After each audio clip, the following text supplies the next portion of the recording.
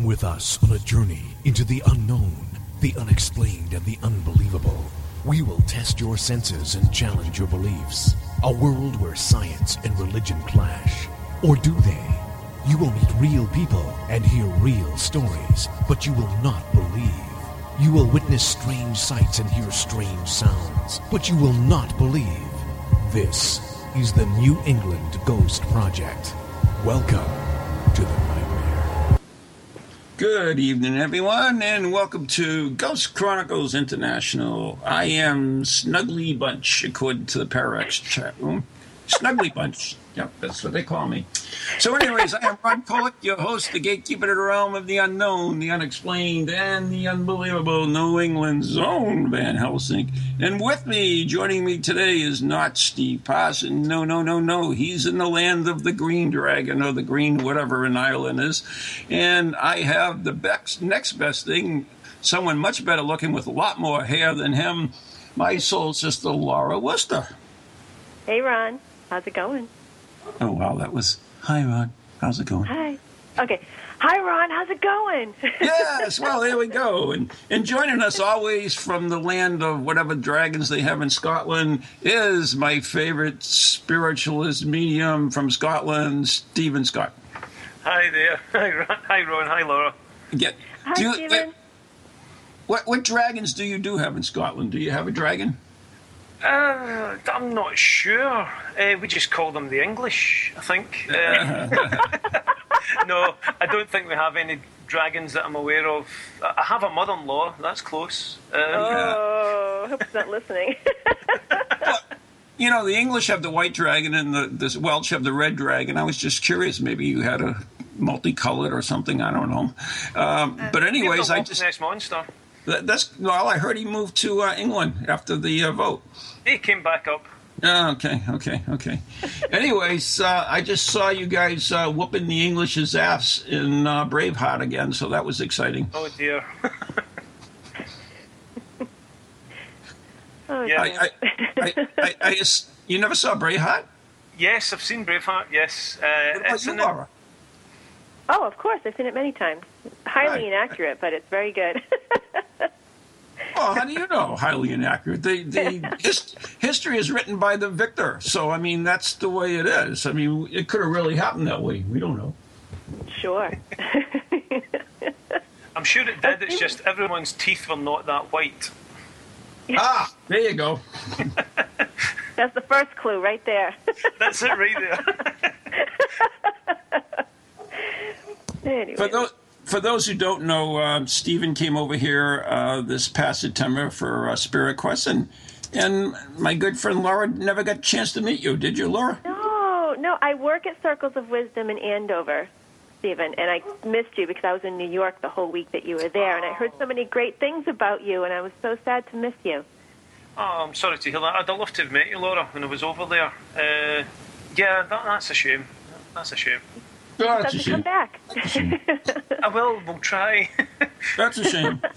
Well, to be honest, I think my wife and I fell in love with New England when we were over there very much. So I'm sure even we'll come over for a holiday at some point. Excellent. I totally corrupted him. Absolutely. He absolutely. Did. You know, I mean, she came over here. The first thing she had to do was go to Whole Foods. By the time she left, she was eating raw meat with her teeth. That's right. What is your wife vegetarian? She's not. She kind of was. She didn't eat a lot of meat, but by the end of it, we were sitting down to steak tips and everything. She was like, there's nothing worse than a fallen angel, but. No, I was scared. I'm just glad there was a big bowl of steak tips because she may have just continued across the table like me. I'm not sure. She must have really enjoyed it then. Oh yeah, she did. She had a great time. She really did. It was amazing. Excellent. Met so many fantastic people. Oh, nice to hear. So anyway, Stephen, I sent you out to do a quest for me, and you failed miserably on me. Yes, I'm sorry, Ron. I get caught. It's that old. I don't want to say it's that old dog because that's a bit but I get caught in traffic. I actually left 2 hours early to travel 30 miles, and I get caught in traffic. I was almost late to the charity event that I was doing. So it was just bad traffic. It was nose to tail for 17 miles basically. Yeah, it was terrible. You should get a traffic engineer to help you out.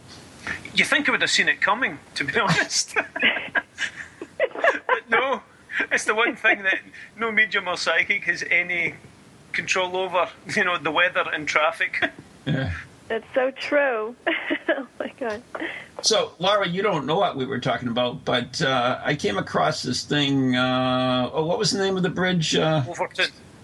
What is it? Overtoun. Overtoun. Aye. Aye. Aye. It's spelled Overtoun. Overtoun. Yep. And in the past 50 years, 50 dogs have jumped to their deaths off of this bridge. No. Yes. True story. I'm not making this up. They actually see them do that? Yeah, their owners are right there. There's one dog that jumped twice. Twice? No, Yeah, true. he survived. He survived. I don't know why, but his stupid owner brought him back to the bridge, and he jumped off again, not making it this time. Oh, my goodness. Mm-hmm. Sounds like a faulty design. The interesting thing about it is there are all kinds of theories about it, and nobody can really understand it. I mean, they had a pet psychologist saying, well, dogs can't really see. So they just jumped up on the thing. They didn't really see the 50-foot drop on the other side and just jumped to their deaths. But nobody knows why they would be jumping over it. And then somebody says, well, their smell is really good. So they might have smelled a minx colony at the base of the bridge and went after it. And because their eyes are good, they didn't realize it was 50 feet down. But then again, they found out there were no minks at the bottom of the bridge. And then there was a couple of other things. Oh, suicide. That was the other one. Dogs committed suicide. And then again, the dog's brain don't have the particular lobe that that the humans have that allows us to commit suicide. And so it was interesting. Then the final one was paranormal. That the bridge is haunted because the house is haunted, and the wife of the fellow who built the house has been seen on the bridge many times. So there you go. So I said, the owner is over the side of the bridge waving a piece of raw meat. Is that what? I don't know. Probably scared the crap out of them, or jumped to protect their owner, or who knows, But it's awful. Yeah, but isn't it strange, though? I mean, It is. It's very strange. I've never heard of such a thing. No one has. Leave it to me and Ghost Chronicles to find this bridge. Did you read the other link I sent you as well, Ron? About the father? About the what? I sent you a link about a father who believed his child was possessed and threw his child off the bridge. Really? No, I didn't see that. I sent you a link. A father was convinced that his child was possessed by a demon or the devil and threw his child off. Took his child to that bridge specifically for that purpose. Oh my goodness! And that was recently. I think it was 2007. Oh, I did see that link in my message, but I didn't read it. I'm sorry to say that. Ah, right. Well, yeah, that's what it was about. Oh, very good. I will have to read it now. In fact, it's got a very macabre history, this bridge. Yeah. It's, it's interesting why a place. I mean, so I sent Stephen there, of course, and I was wondering if he was going to show up for the show afterwards, but... You did warn me not to take my dogs, which was nice of you anyway. I did. Or your wife. Well, But I wonder if, has any mediums ever gone to that bridge and what kind of things they would pick up? You guys are both mediums. Would you pick up something in an area like that with that type of history? Well, I think it would be impossible not to pick up on just the sorrow that you would experience there. Just taking yourself into that moment as a pet owner, if you were to stand there and watch your dog jump 50 feet and know that the chances are it's not going to get back, you're going to leave quite an impression behind with you, a lot of fear, a lot of trauma, and I suspect that there's a lot of that there. I will get to it, Ron, and I'll write you an email and just let you know what I find and when I do that. Might even be able to go up this weekend, to be honest. But I will write you quite a detailed email with anything that either we pick up or we feel up there. I know that's cool. 4 days too late, I'm sorry, but that's all right. We can always talk about it another time. Grab some pictures too. I will do it. Yeah, we'll take the camera and get lots of photographs. I will, as I say, I will leave the dogs behind, though I'm not taking the chance. Yeah, that would be a good idea. Laura, what do you think about that? I mean, would you pick up something if you weren't there? I don't know. I mean, we always have that, that knowledge that, different mediums pick up different things, and who knows, one medium might pick up the sorrow of someone present day who might have had an incident there with their dog, but then someone else might pick up the history of 100 years ago. So who knows? It could be, place history people could pick up and things like that. So, I mean, there's going to be something about the design of the bridge is what I'm assuming. I don't always like to go for the ghost idea of it. There must be something else as well. I don't know. That's the thing. I want to know. I don't know. That's my problem. But why does it have to be a ghost thing? It could be a design thing too. No. I gave you other alternative things, and design thing. That may be one. You're right, but to make the dogs actually go and jump over the ledge is, it all happens. Why they would do that? It apparently all happens in a localized area of the bridge as well. It's not across the whole bridge. It's in one specific section. So there could be something that we're not hearing. There could be some sort of infrasound there that's affecting them in some way. That's a good idea. Maybe it's a portal there. A portal to another world or another realm. Who knows? Yeah, that would be interesting to see some pictures, and we can see what we can get. We can read off the photos as well. So right. We'll see. Yeah. Well, I gave Stephen another job to do, and he failed me once. We'll see how he does this time. I let you down. I'm sorry. Yeah. Stephen, I'm sure you're a very busy man. Oh, jeez. Yeah. So, Stephen, if I could ask, 'cause I love to hear the stories of how mediums found their gift. So, how did you know that you were a medium? Well, it's if you saw him, It kind of just developed with myself. I've always been empathic. When I was younger, I was just empathic. I was very much in tune with that ability to tune into your own human senses and know when something's wrong in a room or someone's had an argument before you walk in and that kind of thing. If my parents had an argument, then I would know before I walked into the room. Just by walking into the room, you would just sense there was something wrong in the air. And that's a mix of being open to information physically, seeing changes in body language and the manner and the way people speak, as well as being more attuned on a kind of more clairvoyant, a clairaudient level, a clairsentient level in some way. And I just attribute that to being empathic on all levels, not just taking in physical information. And as I grew up, the way it really started for me was I was always a very compassionate child. I always wanted to do things for other people. And I believe it's that aspect of compassion that first kick-started it off in me, because I was always helping people out. I was always doing things for others, helping out at home when I could and with friends and things. Then I got into martial arts and I started to do a lot of meditation and stuff. And this is all round about when I was 8. I took a great interest in Eastern philosophy when I was about 8, 9 years old through martial arts. And as that started to develop and as I started continuing with that type of training and then getting more into the more kind of esoteric or mental aspects of martial arts training, as that developed through the years, the level of information that I was receiving and the empathy that I had was increasing with it.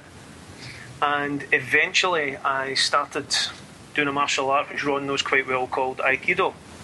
And I've been doing that for about 24 years now. And Aikido is a very defensive art. It's all about protecting yourself, and it's about non-violence more than just slapping people about and punching them in the face. And that itself brought more compassion out. Through that, I wanted to learn how to heal, so I studied healing arts like shiatsu, a little bit of Reiki and some spiritual healing, and it all just seemed to blend together. So there wasn't any one point I can say this is how it happened. I then started to develop it. I went to see a medium once, and I thought it was all baloney. But hey, I like baloney. So, oh no, that's Bologna. Sorry, I keep getting confused. And she told me to go and look at this and develop it because there were people in spirit who want to work with me to develop this. And I knew this lady by reputation. That's not something she was known for saying. It was quite out of the blue for her. So I went and eventually found my way to a spiritualist church, started to sit in circle and started to develop. And it just started to build from that point. So I honestly can't lock down to say there was one event or, I've been seeing things walking through my bedroom as a child. Maybe I have, I don't remember. But I was certainly very empathic, very open, and very considerate and caring to others. And I believe it's that compassion that kickstarts the mediumship from my perspective. And that I believe that's where it started, somewhere when I was younger. Well, that makes sense because it's funny. Through my development, I've learned so much about what is it, what's like, for example, what chakra do we focus on to develop and things like that. And a lot of people at the beginning, when they're first developing, they think it's like their third eye. Some people think it's the third chakra, but the more that I've learned, the more that I realize it's more the heart chakra than anything else. So that makes perfect sense with what you're saying, the compassion and the open-heartedness that opens you up to the spirit side of things. Yeah, that makes sense. Because I firmly believe is that in order to get the best out of your work, you have to actually care about the people you're working for. Mm-hmm. Yeah. And you really need to have that. If you just turn up and you're not wanting to help people or do anything for them, then all you're doing is kind of, I suppose, showing off a little. And I find the energy doesn't work well like that. You get it, but it's bitsy and it's fragmented, and it's one of the hardest things that we have when we're getting people to develop is they get something right and then you see the ego want to kick in a little. I've got something right, I must be fantastic at this. And then it all falls away from them again and they don't understand why. It's because they've lost the compassion for what they were doing and they need to go back and find that again. Oh, so true. Yeah. I've always said that all through my life, you trust your heart. That's the key to being who you are. But I just wanted to mention one thing on that dog thing. Nate actually came up with an idea. It actually is fairly plausible. If it was windy, perhaps the dogs heard something like a dog whistle and wanted to get away from it or was drawn to it. That's an idea. There could be drainage gaps within the brickwork. At ground level, and it could be that because it doesn't happen to every dog. Otherwise, there'd be a warning sign, or someone would have had to have acknowledged it. So I'm kind of with that. I think there's some sort of sonic thing, infrasound or whatever going on, and it happens at a certain point. And I don't know how or why. I don't know enough about that. Steve's possibly the best one to speak to about that. We'll have to get him up there too. Yeah. Oh, he's dying. He's scared to go up to Scotland now. That's true too. Yeah. But I think it's something to do with sound. It has to be. I remember reading one article where a lady said her dog actually turned around, looked at her and whined, and then jumped off the bridge. She watched it happen. Yeah, which would make me suggest there's some sort of noise thing or something happening there as well. Yeah, that would make more sense. It's something that there's a flaw with the design that we can't perceive, but the dogs can. That makes perfect sense. Yeah, I wonder if there's some kind of a device that can record sounds that we can't hear. Yeah, absolutely. Steve Hoskin can do all that. It's his infrasound. Yeah, he's got some amazing equipment. Amazing gear. He can handle that. No sweat, actually. We'll get this problem solved right away. I will. I mean, this is my goal now. I am tracking down why this is happening, and I want to save all these little lassies. That's my job in life. Yes, and then we can supply them with earmuffs every time they go for a walk over the bridge. Save the doggies. Yeah. Oh, Or they that's so could just sad. put up they could just put up a mesh fence at the side. Do you know what I mean? I'm surprised that's not happened. You know, it's not that.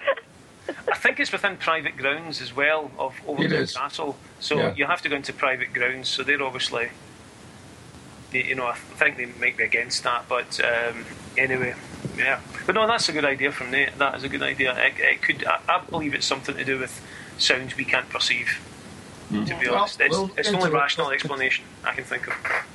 But, you know, I want to mention something, and I had perhaps my most profound paranormal experience this past weekend, which I still can't figure it out, and I've been scratching my head since it's happened. Okay, and tell. We must hear.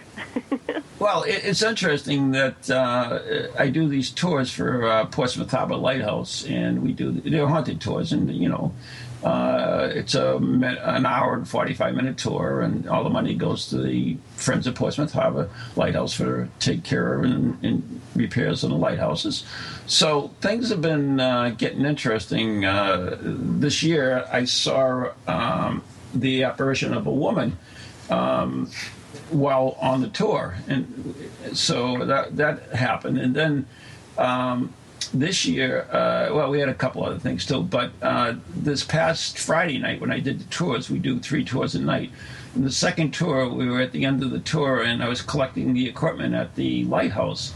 And I usually collect it at the gate, but I said I'll do it there. So I said, anybody who has any EF meters or dowsing rods, please hand them to me. So people started handing me the EMF meters and the dowsing rods, and I was taking them and just dropping them on the table.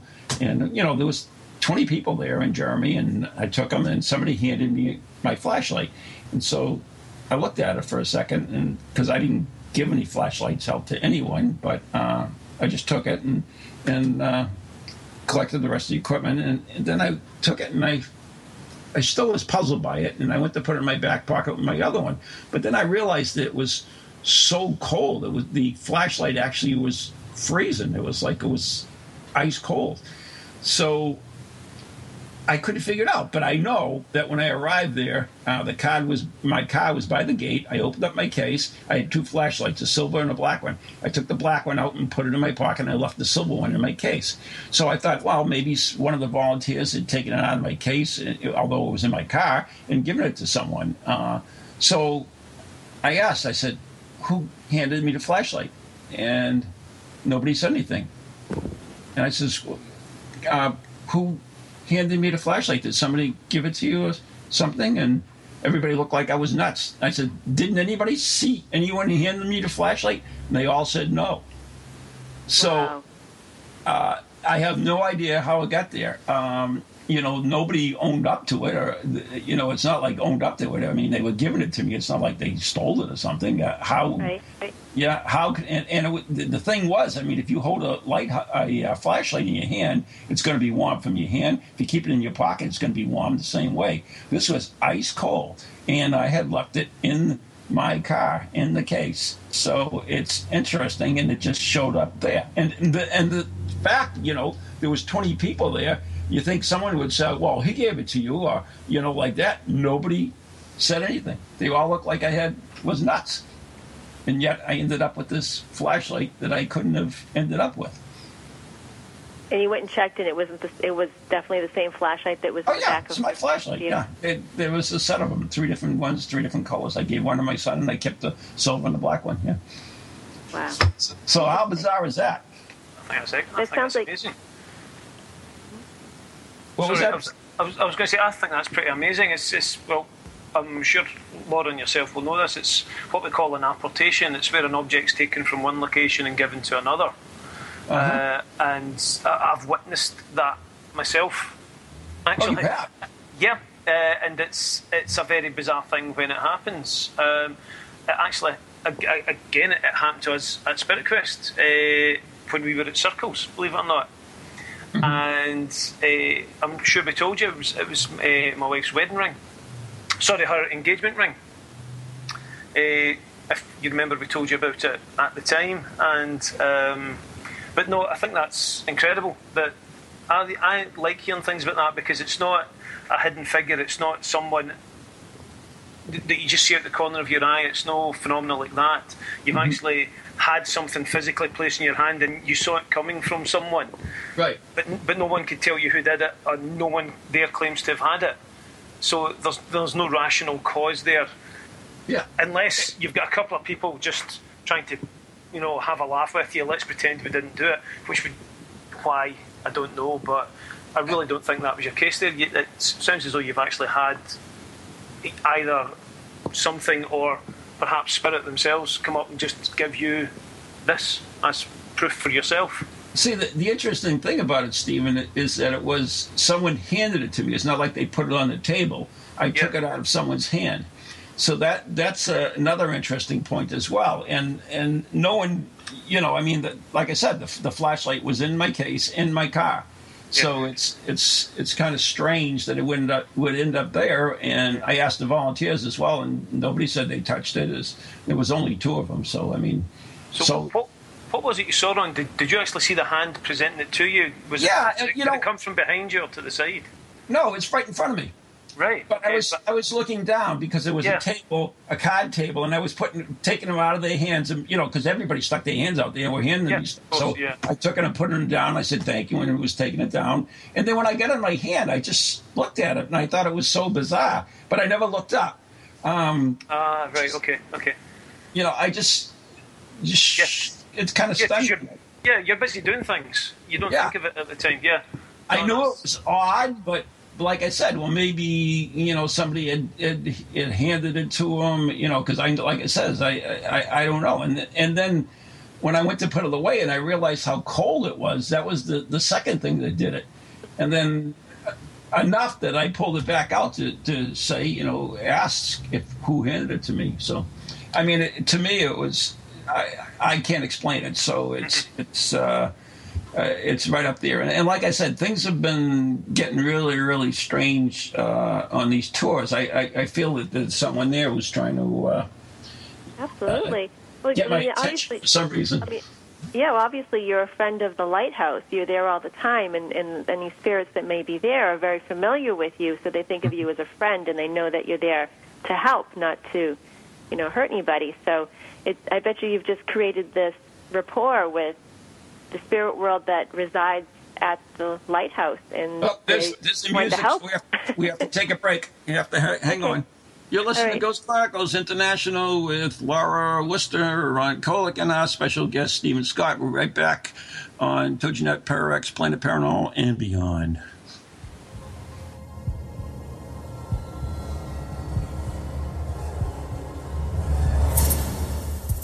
Monday mornings just got scarier. Tune in every Monday at 11 a.m. for another episode of Ghost Chronicles Morning Edition with New England's own Van Helsing, Ron Kolick, and his inquisitive travel companion, Lou Blassie, the Professor. Hey, that's me. Each week we'll delve into the realm of the supernatural, where all that is not what it appears to be. With remarkable guests, spirited conversation, and the occasional voice of the deceased, we'll bring you a whole new meaning to the term dead air.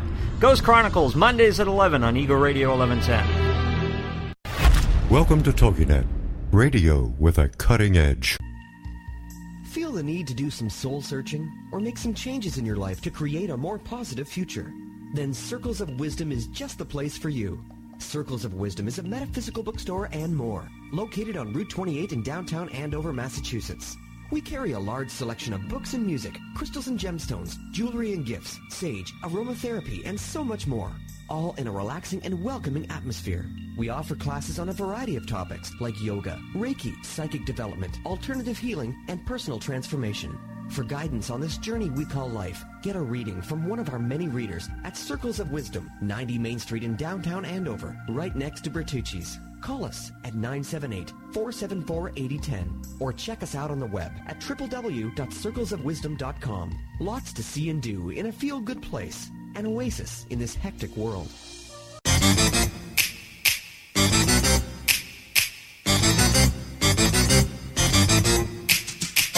They're creepy and they're kooky, mysterious and spooky. They all talk gobbledygooky, the Parax family.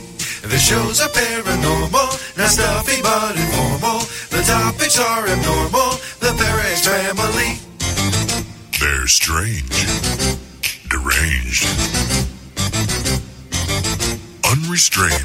So grab your favorite brew. It's time to rendezvous as we give awards to the Para-X family.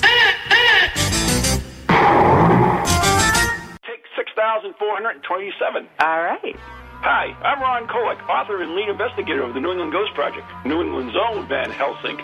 And I'm Ann Kerrigan, the blonde bombshell, and I'm the lead investigator of East Bridgewater's Most Haunted. And we'd like to invite you to tune in Ghost Chronicles, The Next Generation, every Wednesday night at 7 p.m. Eastern Standard Time on www.toginet.com. So Ann, what are they going to hear on this stupid show? What are they going to hear? They are going to hear things that they can't believe are happening. Like Beyond Bizarre. And cemetery tripping. Oh, that's your deal, right? Absolutely. Yeah, one of these days you're going to get so scared of one of these cemetery tripping things that I'll have to get a new co-host. I am brave beyond belief. Yeah, we'll see. Scares me. So anyways, if you're bored and you got nothing to do on Wednesday night, tune in to Ghost Chronicles Next Generation with Ann and Ron. See you then.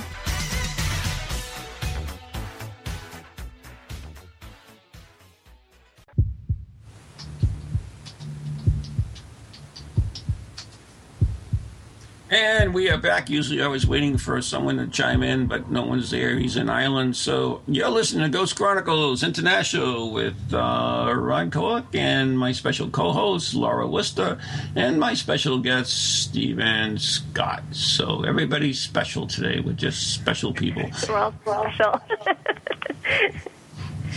So anyway... yeah, it's interesting. I want to get on to Stephen, and I just want to add one more thing to it. Is we did a ghost hunt when Stephen Parson was over here at the place as well, and Leslie was with me, and we did the Ouija board in the fort, and we made contact with a woman who said she died at sea 84 years ago, and she actually asked for help. So I'm wondering if that's the same woman. So curious. So there you go. Anyway, that's it. All right, Stephen. I'm all done. Hi, Stephen. Well, actually, Ron, I was wondering, when you mentioned you got that torch back, did you need to use it before you got home? No. Oh, that's okay. No, it'd just have been interesting if it was something that you did actually need before you got to the car. No, I had the other one. The other one was fine. The reason I didn't take that one was because the batteries were a little dimmer than the other one. The other one was a brand new battery that just put in, so that's why I didn't take that one. But the interesting thing is I really think that, someone is trying to get my attention, and this was certainly a good way to make me go, So... Well, some of the most amazing apportations, they seem to be really simple, and you almost miss them at the beginning, and then you start to realize something's just a little bit off there, I heard a story from, I was taking a class with Tony Stockwell one time. He's a medium, and he was describing how he was on platform at one point at a church doing at a spiritualist church doing a demonstration, and there was a bouquet of flowers in a vase behind him. And the whole congregation literally saw the flowers lift out of the vase and then drop back down, literally. And so it was such a small thing, but it was like, okay, did everybody see that? That kind of thing. But it has a huge impact, though. So it's interesting what spirits do. Yeah, it's the same as when I did the ghost hunt at the old manse, and I was in front of in the store in front of the bookshelves, and 35 people in front of me, and one of the books come flying off the shelf and right into the crowd. So, wow. So, it's happened a few times, and you mentioned your ring, Stephen. You want to tell us that whole story? Because you kind of sure. What happened? It was the first day that I was at Circles doing private sittings, and my wife came along with me.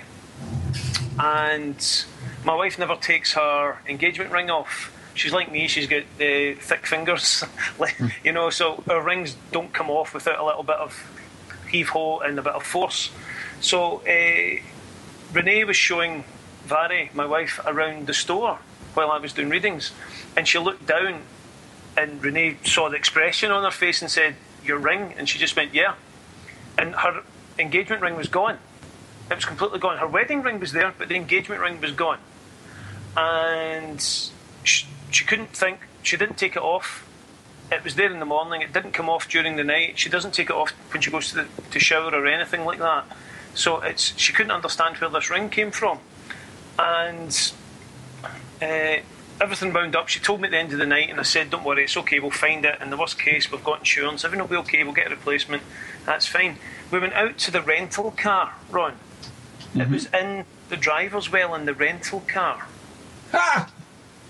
Wow. Now, I had already moved that car at 12 o'clock because I parked in a 2-hour zone, and I moved it into the paid car park across the street. Mm-hmm. It was right there in front of us when we got in, and it had been there all day. Wow. I mean, that's the stuff that's cool. I mean, you're trying to think of all explanations. And everybody, if you tell these stories, everybody's a little leery. They say, well, they put their little thinking caps on and say, well, maybe this happened, maybe that happened. But some of them you just can't explain. I mean, no matter how hard you try. Yeah, I mean, I've often joked with Vary, if anyone ever wanted to knock her out and get the rings off her, they'd need to bring a hacksaw. They'd have to remove a finger because it's an effort for her to. The rings are really tight on. They don't fall off. They really do not fall off. And there's no. It had to have been taken and put back for whatever lesson, whatever needed to learn. Vary's sure it was to teach her to not become attached to things, that nothing's permanent kind of thing. So, but she got it back. It appeared back in the most unlikely place. Amazing. I think the spirits of Andover were trying to get you to stay. They were saying, "Come back." Yeah. Laura, don't tempt us. I would move there tomorrow. It's a beautiful place. The whole of that area was just absolutely gorgeous. Yeah, well, We'd love to have you back. I think I'd like to move to Scotland, to tell you the truth. It's beautiful as well. Yeah, it's just very expensive. Yeah, well, I just won't bring any dogs with me. No, that's it. So, Stephen, what is your thought? I mean, I know this is Ghost Chronicles International, but what is your thought about, do you believe that spirits can get stuck here, that they can choose to remain here? What is your thought on that? I honestly believe that spirits cannot be stuck. Yeah. I really do. I do not feel that anything, you can't, in my belief, and as a spiritualist as well, and from experience, I do not believe a spirit can be stuck. I believe, however, that when you pass, if you have a strong enough attachment to a place and you cared a lot about it, it would be well within the realms of understanding that you may want to go back and look at that place and see how it is, see how it's happening, see what's happening with it. Is it changing? Is it not changing? And just to revisit it. Yeah. I can understand that perfectly well because that's, and it's not a need to go back and be there. Mm-hmm. It's more because when I believe fully when you pass, the human aspect of ourselves, and it is the human part of ourselves that brings, greed, need, want, desire. We don't need, and there's no function for that within a spiritual existence. When you get thicker into this existence and when you start to bring through evidence for people during sittings, then you have to bring that stuff out. Otherwise, it'll just be this shapeless, nameless non-entity that's floating there. Tell me it's your dad. Can you prove it's him? Well, no, it's nameless, shameless, floating there. It wouldn't give people any comfort. Right. But when it comes to actually as a spirit, when I pass, there's a lot of places I would like to come back to because they mean a lot to me, just to see how things are developing there. To keep a spiritual eye on the place, but it doesn't mean I'm haunting it for 1 second. It means I'm looking in. And it could be that's what's happened with Ron this time. It sounds very much like a spiritual apport, as in someone who's there, who maybe spent time in that building, in that lighthouse, has come back, everyone's gathered there and they've thought, what's going on down there? Well, look, they're looking for things. This is really interesting. And it's raising the profile of this place. Isn't that lovely? Here, have a flashlight. Just as an extra piece of evidence to keep the energy and keep the focus going. Right. You know, right. so it's. I feel that's happened, but I have never experienced anyone to have a spirit stuck. I've spoken to people who've claimed to have had spirits stuck in their home. I've gone to their home, and I have to say, 99.9% of the time, it's the human part of them that's making things up. They're making it fit their own fears, their own insecurities, their own issues. Mm-hmm. And it's very easy for us to jump on the unseen and the things that we don't understand, and give it a negative label. I don't believe that spirits get stuck, but I believe tremendously in free will. I think that's the one thing that makes us who we are, is our free will, whether it's in this world or the next world.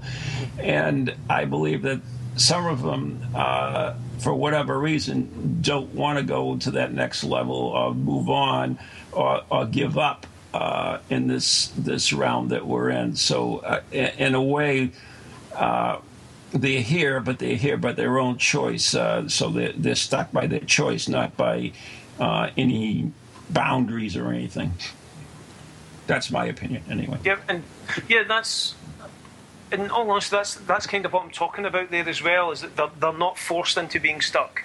Mm-hmm. They're choosing to stay here and to watch how things are going. Watch how things develop. Or if you're talking about a spirit that would be caught up in its own issues.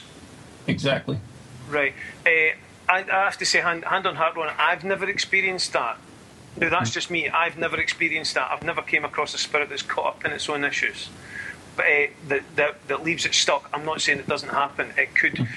Within the realms of all human capability and spiritual capability, I am sure that does happen and is well within the grounds of being able to happen.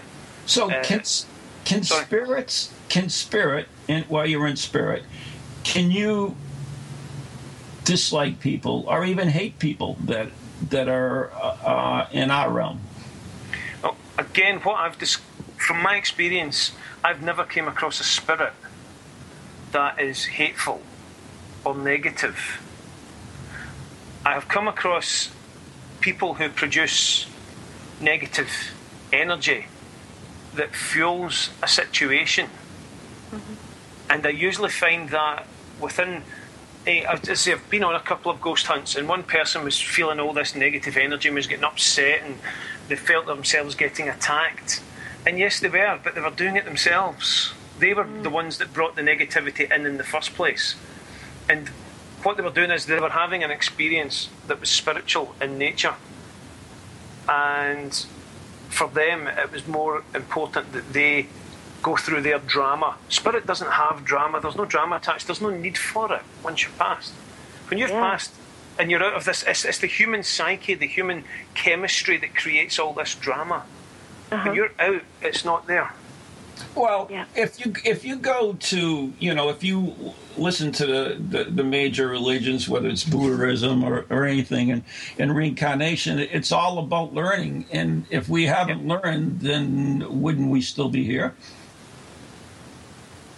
Well, that's assuming that the lack of learning would prevent you from moving forward. Within spiritualism, certainly, when you pass, you go back into that realm of spirit, and you still retain all your knowledge and all the knowledge you've ever accrued and will continue to build upon. When you come back, and you choose to come back, you're not denied that knowledge. You choose not to have that knowledge because you need to start with a fresh slate to learn new things and to make mistakes. And I believe that's what can lead to... I'm not saying this is what happens, but this, from my perspective, I believe this is what leads people to have, for example, psychic situations like deja vu. You also get chemical changes in the brain that causes deja vu and psychological issues that cause deja vu. But sometimes you go through an emotion and a feeling that you've never had before that feels as though it's happened before. And you get different... I'm talking about a kind of spiritual sense of deja vu. I haven't been there before, and it's not the same as that, biochemical reaction that can cause it as well. And there's very different ways that can happen. So yeah, I agree. It's all about learning, and the prospect of coming back is coming back to learn, and that's why being stuck goes against everything that any religion talks about. So But you said something that I'm not really sure I can grasp. So, are you saying that the spirit is influenced by the physical, and that who we are spiritually can be influenced by our own physicality? No, it's what I mean is that if you take the spiritual entity that is yourself, Ron, and you place it in the physical being that is Ron, the physical being that is Ron suffers from heat, cold, exhaustion, fatigue. You know, chemical reactions in the brain. It can suffer illness. You know, it understands and it feels these emotions on, because let's face it, all most emotions really are, including all the negative ones, are chemical changes and reactions to outside stimuli. When that outside stimuli no longer affects you, if you return to spirit, and that won't be for a very long time, don't you worry about that, but when you, if and when you return to spirit, you're no longer going to be influenced by that external stimuli. The chemical reactions that happen within a physical body will have no impact upon you. Your spirit is essentially living inside a physical machine. I get all that, but so the thing is, so you're saying then we have no emotions in spirit. We have no need for them. As a spiritual entity.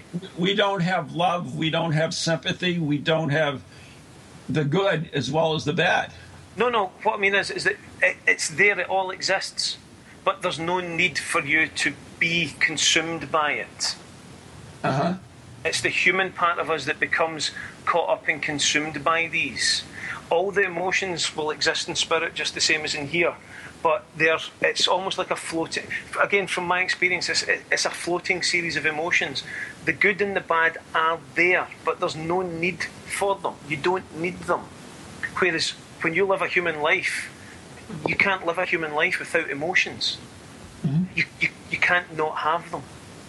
They're there all the time, and therefore everything you do is affected on an emotional level. For example, the question for me that you gave earlier about the bridge, you know, it breaks my heart to think of these animals doing that's a human reaction. The spiritual part of me would feel neither positive or negative, but would recognise the value in the passage and the learning of that action and the impact that action has on the people around about them. It can understand both. That kind of like, I'm not sure. I mean, what is the value of the lesson of 50 dogs committing suicide on a bridge? It's not, but it will have meaning to the individuals that go through that choose to do that. Now, perhaps, I'm just throwing this up there, perhaps the meaning of this happening is to expand the awareness of humanity as to a situation that's arising there.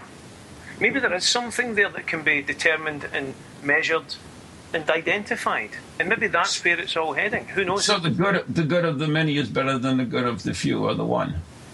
Quite possibly, yeah. It's getting all Star Trek now. Now, Stephen, I wanted to ask you, because I always love asking mediums this question. Now, obviously, the purpose of being a medium is to serve spirit. That's the bigger purpose. But we also have that lesson that we learn as mediums as well for yourself. And to get really deep now, but what is your personal lesson? Like, what have you learned about yourself as on your journey of being a medium? Well, that's a great question, actually. For me, it's taught me the process from start to finish, as I say, and the way it's all worked out, has taught me that no matter what you do and you perceive yourself to be throughout your life, that you have to be open to change, and that you have to be open to the potential and the capability that each and every one of us has deep down inside. That it's our own thoughts, our own feelings, and again I'm going to stress this, it's our own humanity that limits the person that we want to be, as opposed to the looking inward and finding the strength within the spirit that we truly are. You know, we are spiritual beings living, learning and loving through this human existence.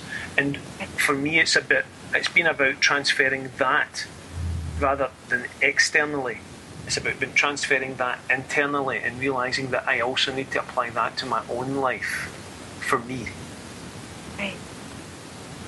See, to me, the lesson for all of us, and whether you're a medium or not a medium, and I don't think that being a medium makes you special, no offense, but you're quite right. It is the importance of the lives we touch. That is the number one thing, and I believe in as beings, that is important to us, is really important, that we overlook so easily in our lives.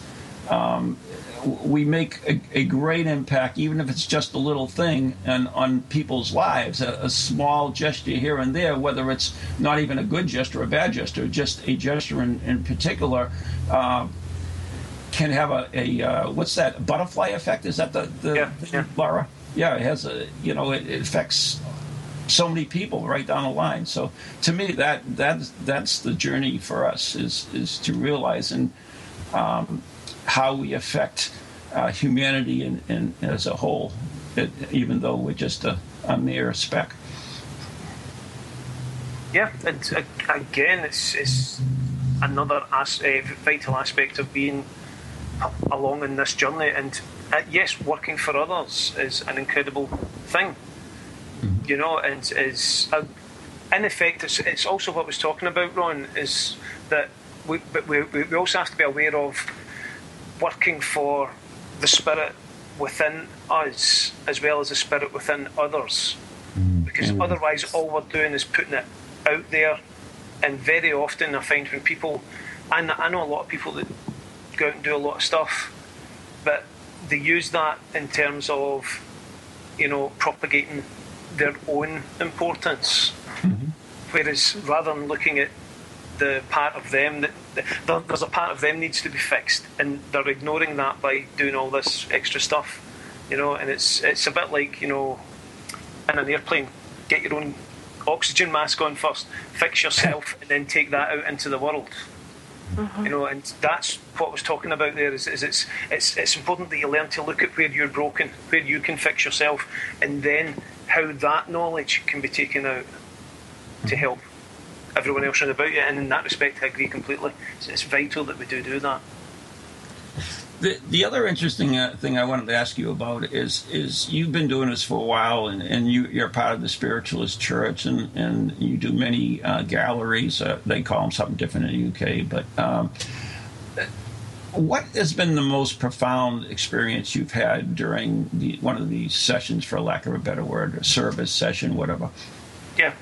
I'd have to think about that for a second. One of the most profound was one of the, again, and I'm sure Laura will appreciate this, it was one of my earlier ones, one of the first ones that I did. And I was working with a lady, and the event was on a Friday night. It was a charity evening, and I was getting ready for it mentally, and I didn't appreciate that there's getting ready for something, and then there's doing it far too early. I got a message through 3 days before it was due to be delivered. And I had a lady, I'm driving along in my car on the freeway, or the motorways we call it over here, and I felt something just settle into my mind. And in my mind's eye, I saw this couple, an elderly lady and gentleman, just sitting down on a chair. Inside, it's going to sound crazy, in my mind's eye, I saw them sitting down on a chair in front of me. And I thought, oh, this is strange. And I thought, right, ask out. And I thought, right, okay. And in my mind, I asked, what are you doing? Why are you here? And they said, I'm just getting in line, son. And I said, well, no, you flaming well aren't. You need to leave. I'm not having you kicking around for 3 days. No, it's not till Friday. This was Tuesday. And I was like, can you come back on Friday? And they actually talked amongst themselves for a minute, and we have a conversation where we call it humming and hawing. you know, and eventually they went away. And sure enough, they came back on the Friday, and it was a wonder, and they brought back a daughter with them who was the sister of the lady that I went to. And it was such a lovely reading, and the information they came through with was very interesting, very compelling, and it was happening at a point where I needed to find a little bit more confidence in myself.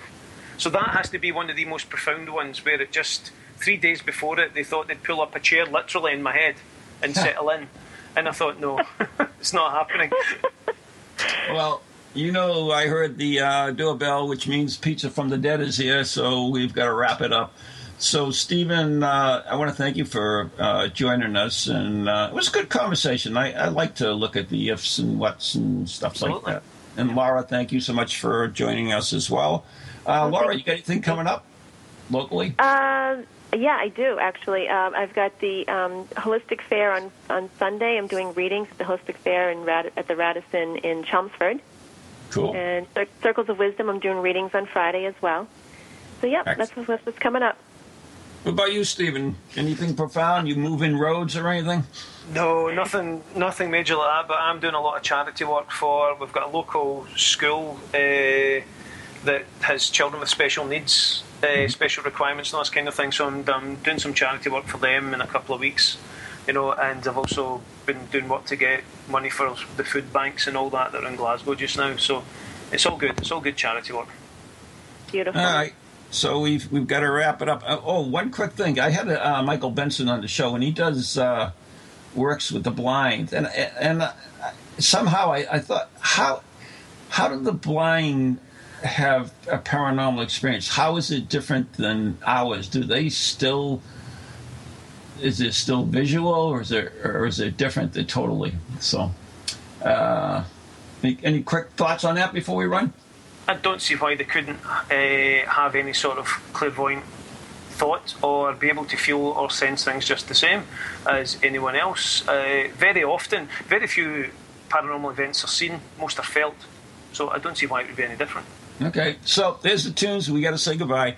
So thank you so much for tuning in, everyone, to Ghost Chronicles International right here on TogiNet, Pararex, Planet Paranormal, and beyond. And thank you, Laura Wooster and Stephen Scott. Have a good night. Thank you. Thank you.